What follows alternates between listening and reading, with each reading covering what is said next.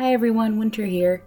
I wanted to let you all know about the new direction that the Bookworm's Den is going in. I've had the idea for the Bookworm's Den for a few years now, but only really got this podcast going when I started it for a journalism class that I was taking at my college.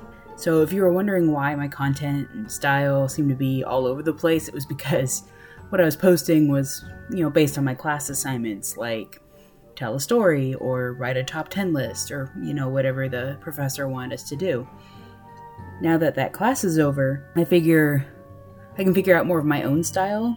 So here's some of the changes that are going to be going forward.